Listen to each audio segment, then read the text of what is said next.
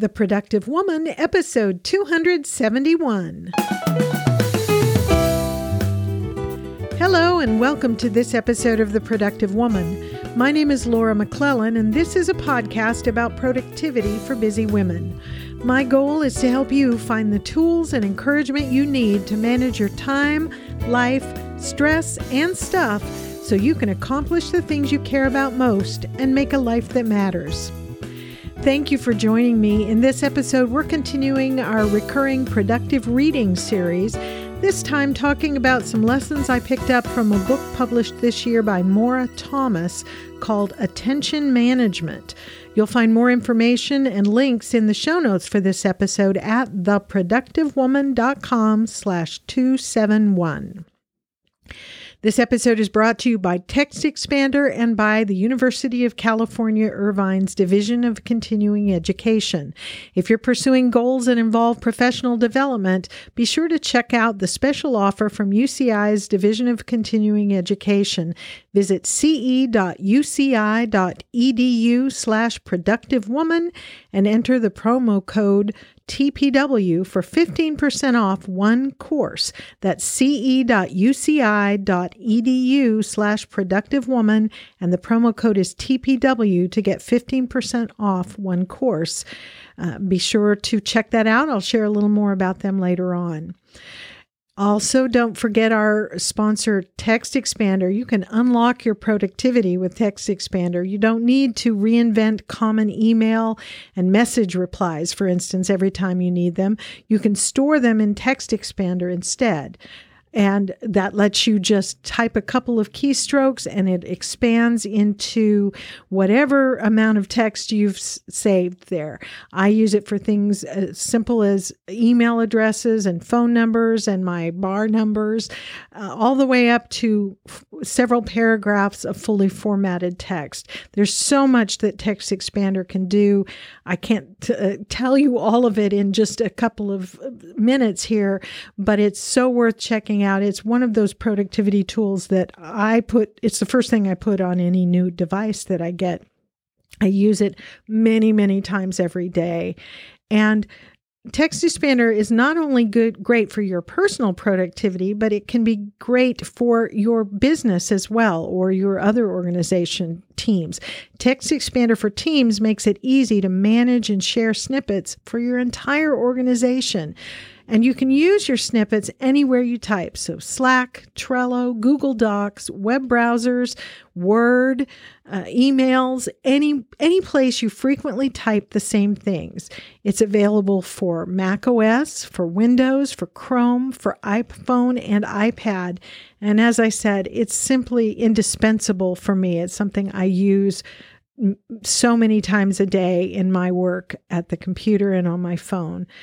You can learn more by visiting textexpander.com/podcast and let them know I sent you, and you'll get 20% off your first year. That's textexpander.com/podcast for 20% off your first year of this indispensable productivity tool. All right, so now let's get into our topic. This, as I said, we are continuing our productive reading recurring series. And if you're new to the podcast, we do this periodically. I will share some key takeaways and important learnings from a book that I've read that's relevant to the community. So back in episode 133, I talked about lessons from Gary Keller's The One Thing, which is a great book. Another excellent book is The Power of Habit by Charles Duhigg, which we discussed in episode 147. Episode 166 focused on 3 of the books written by Brené Brown. Episode 182, we looked at the lessons I've picked up from one of my favorite productivity books, Soulful Simplicity, written by Courtney Carver, a prior guest of the show. Episode 211, we looked at The Free Time Formula, written by Jeff Sanders. In episode 230, we looked at James Clear's excellent book called Atomic Habits. And finally, in episode 250, we looked at Michael Hyatt's book, Free to Focus. This time, we're going to be talking about another book with similar themes to Hyatt's book, as I'm sharing some of my most important takeaways from Attention Management by Maura Thomas. So before we get into the takeaways from the book, I thought I wanted to share a little bit about who Maura Thomas is. She's a new author to me, and the back cover copy of her book says that she is an award-winning international speaker, trainer, and author on individual and corporate productivity and work-life balance. And it says she is the most widely cited authority on attention management. She has trained tens of thousands of individuals at thousands of organizations on her proprietary empowered productivity system, which is a process she's developed for helping people achieve significant results and live a life of choice, which I like that. Some of Maura's clients include Dell, Old Navy, the United States Army, and L'Oreal, the cosmetics corporation. She's been featured in a variety of national business outlets, including publications such as the Wall Street Journal, NPR, Entrepreneur, and the Harvard Business Review. She earned her MBA from the University of Massachusetts and has studied productivity for over 20 years. And as I said, she's a new author to me. Why did I read the book? Well, a copy was sent to me. She was sort of introduced to me via email and offered to send me a copy of the book. And I was intrigued by the title. And so I said, yeah, I'd like to read that for reasons that I'll talk about here in a little bit. So the book is called Attention Management, and the subtitle, which also intrigued me, is How to Create Success and Gain Productivity Every Day. And it's a great little book, one that I enjoyed enough to want to share some takeaways with you because I thought it was really relevant, especially given some of the things we've been talking about on recent episodes. So the first thing that I note in the book, and this, she picks this up right from the very beginning, as she's talking about the whole productivity world and the space that we're in here. The distinction between time management and attention management. And her position is that most productivity teaching, and I agree with this, focuses on techniques for time management. She thinks that's not the issue we should be focusing on. She says, and I'm quoting here, "Time is not our problem, as we all have the same 24 hours in a day, and we can't control time." And I thought that's, it's such a great point. We talk about time management, but we have no control over time. It ticks along a second at a time. We all get the same 24 hours. So time isn't the issue, according to her, and I tend to agree with her. And I think it's key to think about this, not because we should be comparing ourselves to others, but think about this. If we feel like the reason we accomplish less than maybe some other people we know is because we have less time, we really need to ponder the statement she just made in the book. We all have the same 24 hours in every day. It's what we do with them. And that has not changed, the fact that we all have 24 hours in a day. She goes on to say our problem, so the modern problem that we're dealing with in terms of being productive, she says, our problem now is one of distraction from our ever-present technology and its ability to deliver communication and information to us in unlimited ways all the time. This, in turn, has created expectations of immediate and constant availability, further fueling our need to stay connected and therefore our constant distraction. Reading this really caught my attention as I was going through the book, because I feel this need to be constantly available as a lawyer and in the various roles that I play. And that's what she's talking about. This technology has made it possible for us to communicate instantaneously and to receive information, good, bad, or indifferent, instantaneously, all the time, 24/7. And that has created these sort of expectations that we're always going to be available to anybody who wants us. And what she goes on to say then is, and I'm quoting here again from the book, since distraction is our problem, time management is not the solution. The antidote to distraction is attention. Our ability to manage our attention is our most important defense against a world that is constantly conspiring to steal it. And that, to me, that's a wow. That is such a profound statement of truth. Everything around us seems to be conspiring to constantly be grabbing at our attention. And the only defense we have against it is to develop the skill of managing our attention on purpose. So this is like from the beginning of the book, and I thought it was so profound and so good and really sucked me into the book. She goes on to talk some more about the assault on our attention and how key attention is to living meaningful lives. She says attention is our most valuable commodity. And she also says, to live the lives we really want to live, what we actually need to master is managing our attention.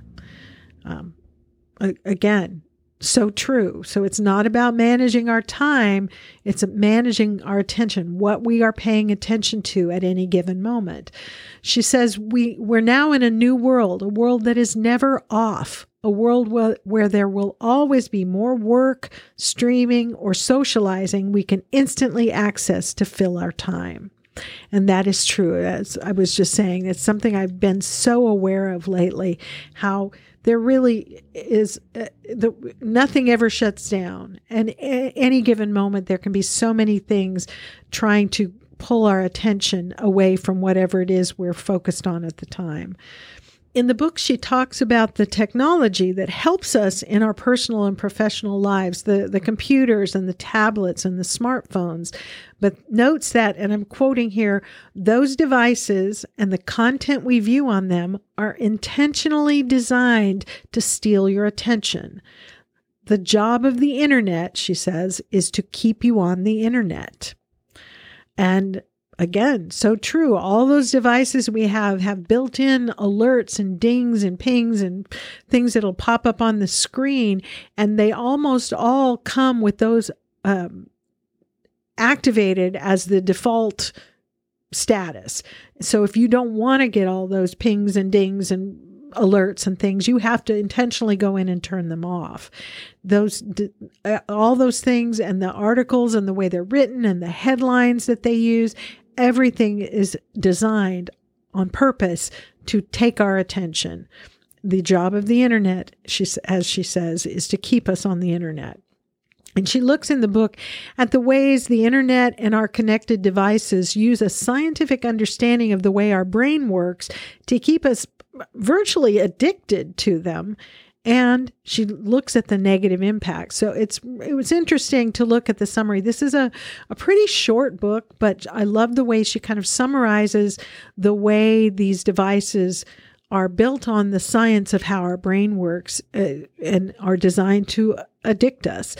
Some of the negative impacts that she talks about, for instance, she says, when you change what you're doing in response to every incoming distraction, you never get the quiet, uninterrupted time you need to get in flow. And flow, she defines as that immersive, highly focused state where you both do your best work and feel most satisfied by your work. So if we are constantly responding to alerts and interruptions and these various distractions, we're never going to get into that state where we're just lost in meaningful work and accomplishing something really valuable and worthwhile. She also says if part of your attention is always lured away by these distractions, your mind never gets the calm, restful time it needs to recharge. As a result, you get cranky, impatient, and scattered. In, little side note here, does that sound familiar to you? Because it certainly does to me. So anyway, as a result of this, never getting this calm, restful time, she says you get cranky, impatient, and scattered, and your judgment, learning, creativity, and problem solving suffer. This was a quote that really got my attention as I was reading. Really, I paused there and thought about it. It resonated with me so much because I feel that way. I don't get a lot of calm, restful time. It's not going to come to you automatically. We have to make that happen for ourselves. And when we don't, all our thinking suffers. And since most of the most important things I do and the most important goals that I have require me to exercise good judgment, engage in effective learning, creating, and problem solving, knowing that this constant distraction impairs all of those is really eye-opening to me. And I am more than ever motivated to figure out what to do about it, because judgment, learning, creativity, and problem solving are key to everything I do. Back to the topic of time management, she said in one point in the book, time management is less useful today than attention management. If you've ever felt frustrated because you never have enough time, can't increase your productivity, or aren't making enough progress on your important goals, this is probably why. How you manage your time is only relevant to the extent that you also devote your attention. I'm going to say that again because I think that's one of the key things I got out of this book. It's not enough to use all those time management tools and hacks that we learn about, however useful they are, whether it's time blocking or calendaring time to do certain things or to-do lists and all those kind of things. Those are valuable, but it's not enough to set aside time to say do a certain task if you don't always also focus your attention on it. And that's the point of what she's saying here. How we manage our time is only relevant, it's only helpful, it's only going to increase our productivity to the extent that we also devote our attention. She talks a little bit in the book about unproductive workspaces and the effects on our productivity at work. So there's a section of the book that's kind of talking about productivity at work and how it can be helped or hindered by the way our workspaces are set up. She talks about the harm caused by always being on and never really leaving work behind. And this is a big issue for a lot of us, certainly in the United States. And certainly in my profession, lawyers are notorious for always being available and always being working, even when they're not in the office.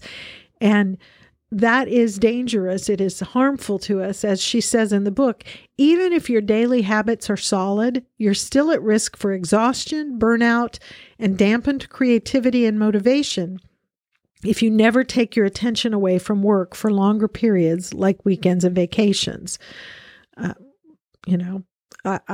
I'm listening to what she's saying there because that's an issue for me. She says, to be healthy and to do your best work, you must devote attention to the rest of your life. And I think that's very important. We get so focused on our work and we want to, we're always thinking about work because that's where our bread and butter comes from. And it's important to do a good job, but we can't do our best work if we never step away from it and pay attention to the other areas of our life, because doing that reminds us of why we're working. If we are so head down, just working all the time and neglecting every other area of our life and never stepping away from our workspace or from our work, we can lose sight of what we're working for, and motivation will sink at that point. She encourages us to be proactive and intentional about managing our attention and talks about why it matters.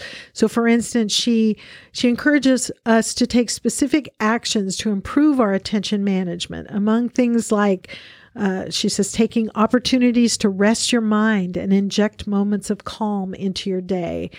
And as a result of even just that specific change, she says you'll feel more creative and inspired, and you'll generate more insights and solutions. And she does offer some very practical ideas for doing this. And I'll talk about that in a minute. One of the things that she talked about is kind of what attention is. And she quotes a 19th century psychologist named William James as saying, attention is the taking possession by the mind in clear and vivid form of one out of what seems several simultaneously possible objects or trains of thought. So note the key word as one. She says you cannot give your attention simultaneously to all of the things that demand it. This is the whole concept of of multitasking that we've talked about before, that it's a myth. We can't do it. Our brains can only pay attention to one thing at a time. And so if we're trying to pay attention to more than one thing at a time, what our brain is doing is switching back and forth between them. And it's very inefficient, ineffective, and unproductive to do so. So attention is when one thing is what has grabbed our minds, and that's what we're looking at. Here's something that I loved so much in the book, I underlined it and started. She said, the ability to maintain control over your thoughts and actions rather than inadvertently relinquishing it is your defense against the damage our fast-paced, technology-rich, always-on environment does to our minds, bodies, and souls. It's essential for living the life you want to lead. And I would say it's essential to making a life that matters, because that's, those of us in this community, that's what we want to do. That's what we care about. So I want to say that I'm going to read this again because I think this is so important. And we're going to get into why it's important, kind of break it down a little bit. So I'm quoting again from the book. The ability to maintain control over your thoughts and actions rather than inadvertently relinquishing it is your defense against the damage our fast-paced, technology-rich, always-on environment does to our minds, bodies, and souls. It's essential. That is, the ability to maintain control over your thoughts and actions is essential for living the life you want to lead. Well, why is that? Well, here's how she puts it. Your attention determines the experiences you have. And when looking back on your life, it's easy to see that the experiences you have determine the life you live. Therefore, you must control your attention to control your life. Since productivity is about directing your activities to the things that are important to you, attention management is the logical path to get you there. This totally makes sense. This concept of your attention determines the experiences you have. It explains why two people can be in the same place with the same events happening, yet have completely different experiences of it. Because what we pay attention to is the primary determiner of how we experience our life. Okay? What we are paying attention to in any given situation, there are lots of things you could pay attention to that you could choose, pick and choose from to focus your attention. And that choice will determine what that experience is for you. We talked about this a little bit last week in the gratitude episode, in talking about gratitude, that, multiple people can be in the same situation. One is going to experience a completely negative event. Another one is going to find something positive out of it. And the only difference is what those individuals choose to focus their attention on in that situation. I just think that is so important, and I hope that you will. I hope I'm articulating well. I really do encourage you to read this book. There's some great stuff in it, but this is probably one of the key things for me. One of the concepts that she talked about that I hadn't seen put in quite this way before is what she calls the 4 quadrants of attention management for productivity. And each of these quadrants is determined by the amount of attention you're giving and the amount of control you have. So at any given time, according to this concept that she's got in the book, we might be either reactive and distracted. So, if your phone's dinging and pinging with text messages and emails and alerts, while you're trying to work and you're looking at it, and then you're being reactive, you're reacting to those distractions coming in and you're distracted from your work. So that's one quadrant, reactive and distracted. A second one is focused and mindful. And she talks about what that means. A third one is daydreaming. That's the third quadrant she talks about, which she says is important to our mental well-being and our creativity. She says in talking about this daydreaming quadrant, your brain needs restorative time to reflect, process, and consolidate information. We need those times when our minds can wander, because often those are the times when insights are generated. Now, the problem is that this time in this daydreaming quadrant is really hard to come by because there's so much noise going on around us all the time.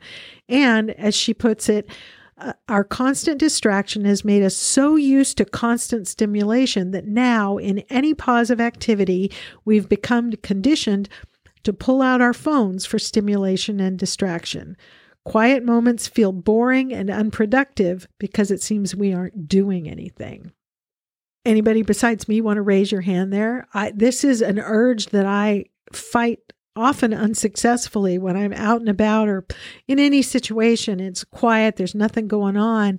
The urge is to pull your phone out and, go check Facebook or check your email or play, do something, get some sort of stimulation. We don't allow ourselves that quiet, uninterrupted time to just let our minds wander. I don't know if we're just afraid of what we're going to find there. We don't want to feel what we might feel if we really just let our minds go where they want to go, or if it's just a habit we've developed. But I think it's important to recognize that we need that time in the daydreaming quadrant. And the fourth quadrant she talks about is what she calls flow. She says, when we are in a flow state at our jobs, we do our best, most creative work, and we feel more deeply satisfied with what we're doing. And in the book, she describes a little more what flow is. And she also says, and this is a quote from the book, today's distraction-filled workplaces are the enemy of flow. And then she says, flow is a brain state, not a behavior, so you can't enter a flow state at will. But what you can do is create an ideal environment. And she has a lot of suggestions for how you create an environment to enter into this fourth quadrant of flow and all the great things that come as a result. And basically, to create an ideal environment for you to get into flow is to eliminate distractions and engage focus. And she talks more in the book about practical ways to do that. One of the things I really like about this book is that in addition to all this background and some of the science and stuff, it's done in a very conversational way, so it's easy to read. But every chapter ends with some suggested actions to take to implement the concepts that she discusses in that chapter. And I love that. There are just some actual, real practical actions that you can take. So for instance, in chapter 3, at the end of it, she recommends some steps you can take to get started on your attention management journey. Things like turning off your smartphone and other connected devices at certain times of day, using the airplane mode at other times. So that would allow you to get certain work done on your device, but not be receiving messages and alerts from the outside that would distract your attention from what you're doing. And some other great things like that. She has some really good suggestions for managing your environment, including other people who might interrupt you. And she talks about setting boundaries and then enforcing those boundaries. And I thought this was a really great follow-up to some of the things Helen Wright and I talked about in episode 269, the concept of setting boundaries and then actually enforcing those. She has some really good ideas in the book for mastering attention management, like ways to create pockets of quiet time, to give our minds that time it needs to restore and just kind of wander. Ways to practice mindfulness. She suggests spending time each week free from technology. Go outside or, interact with other people or go to an activity and leave your phone behind. Don't have it on you, because just having it present is a distraction, and the science shows that. She suggests taking regular breaks during your workday and making time for some type of movement each day. And then she encourages us to nurture ourselves. What she said in one point is, to build the willpower you need to better manage your attention, practice self-nurturing behaviors like these. Prioritize rest, fuel your body well, get outside, and avoid multitasking. So those are just some of the things that she recommends. And like I said, each chapter ends with a few suggested activities or actions you can take to implement what she's talked about in that chapter. Like everything else, attention management requires first awareness and then intentionality. We become aware of the distractions that are grabbing our attention, and then we take intentional actions to address them. The whole idea here is to live on purpose instead of reactively. And there are lots of good reasons why we should do this, and she talks about them in the book. One of the things she said that I thought was so good is, if you allow all the incoming demands on your time to set your agenda, your most meaningful work will languish. And she said this, which I thought was so good. The most important resources supporting productivity aren't time and money. They're body and mind. Self-care, she says, isn't a nice to have. It's essential. Any effort to be more productive that doesn't acknowledge the necessity of physical and emotional well-being is destined to fail. And maybe this is going to be our mantra for 2020 in the Productive Woman community, recognizing this. So I'm going to read it again, because let's really internalize this, y'all. Any effort to be more productive that doesn't acknowledge the necessity of physical and emotional well-being is destined to fail. It might not fail tomorrow, but it will fail if we don't take into account the fact that in order to be truly productive, both in the sense of getting the stuff done that you need and want to get done, and in the sense of the big picture sense of making a life that matters, in order to do that, we've got to take care of our bodies and our minds. They are the essential tools for productive living.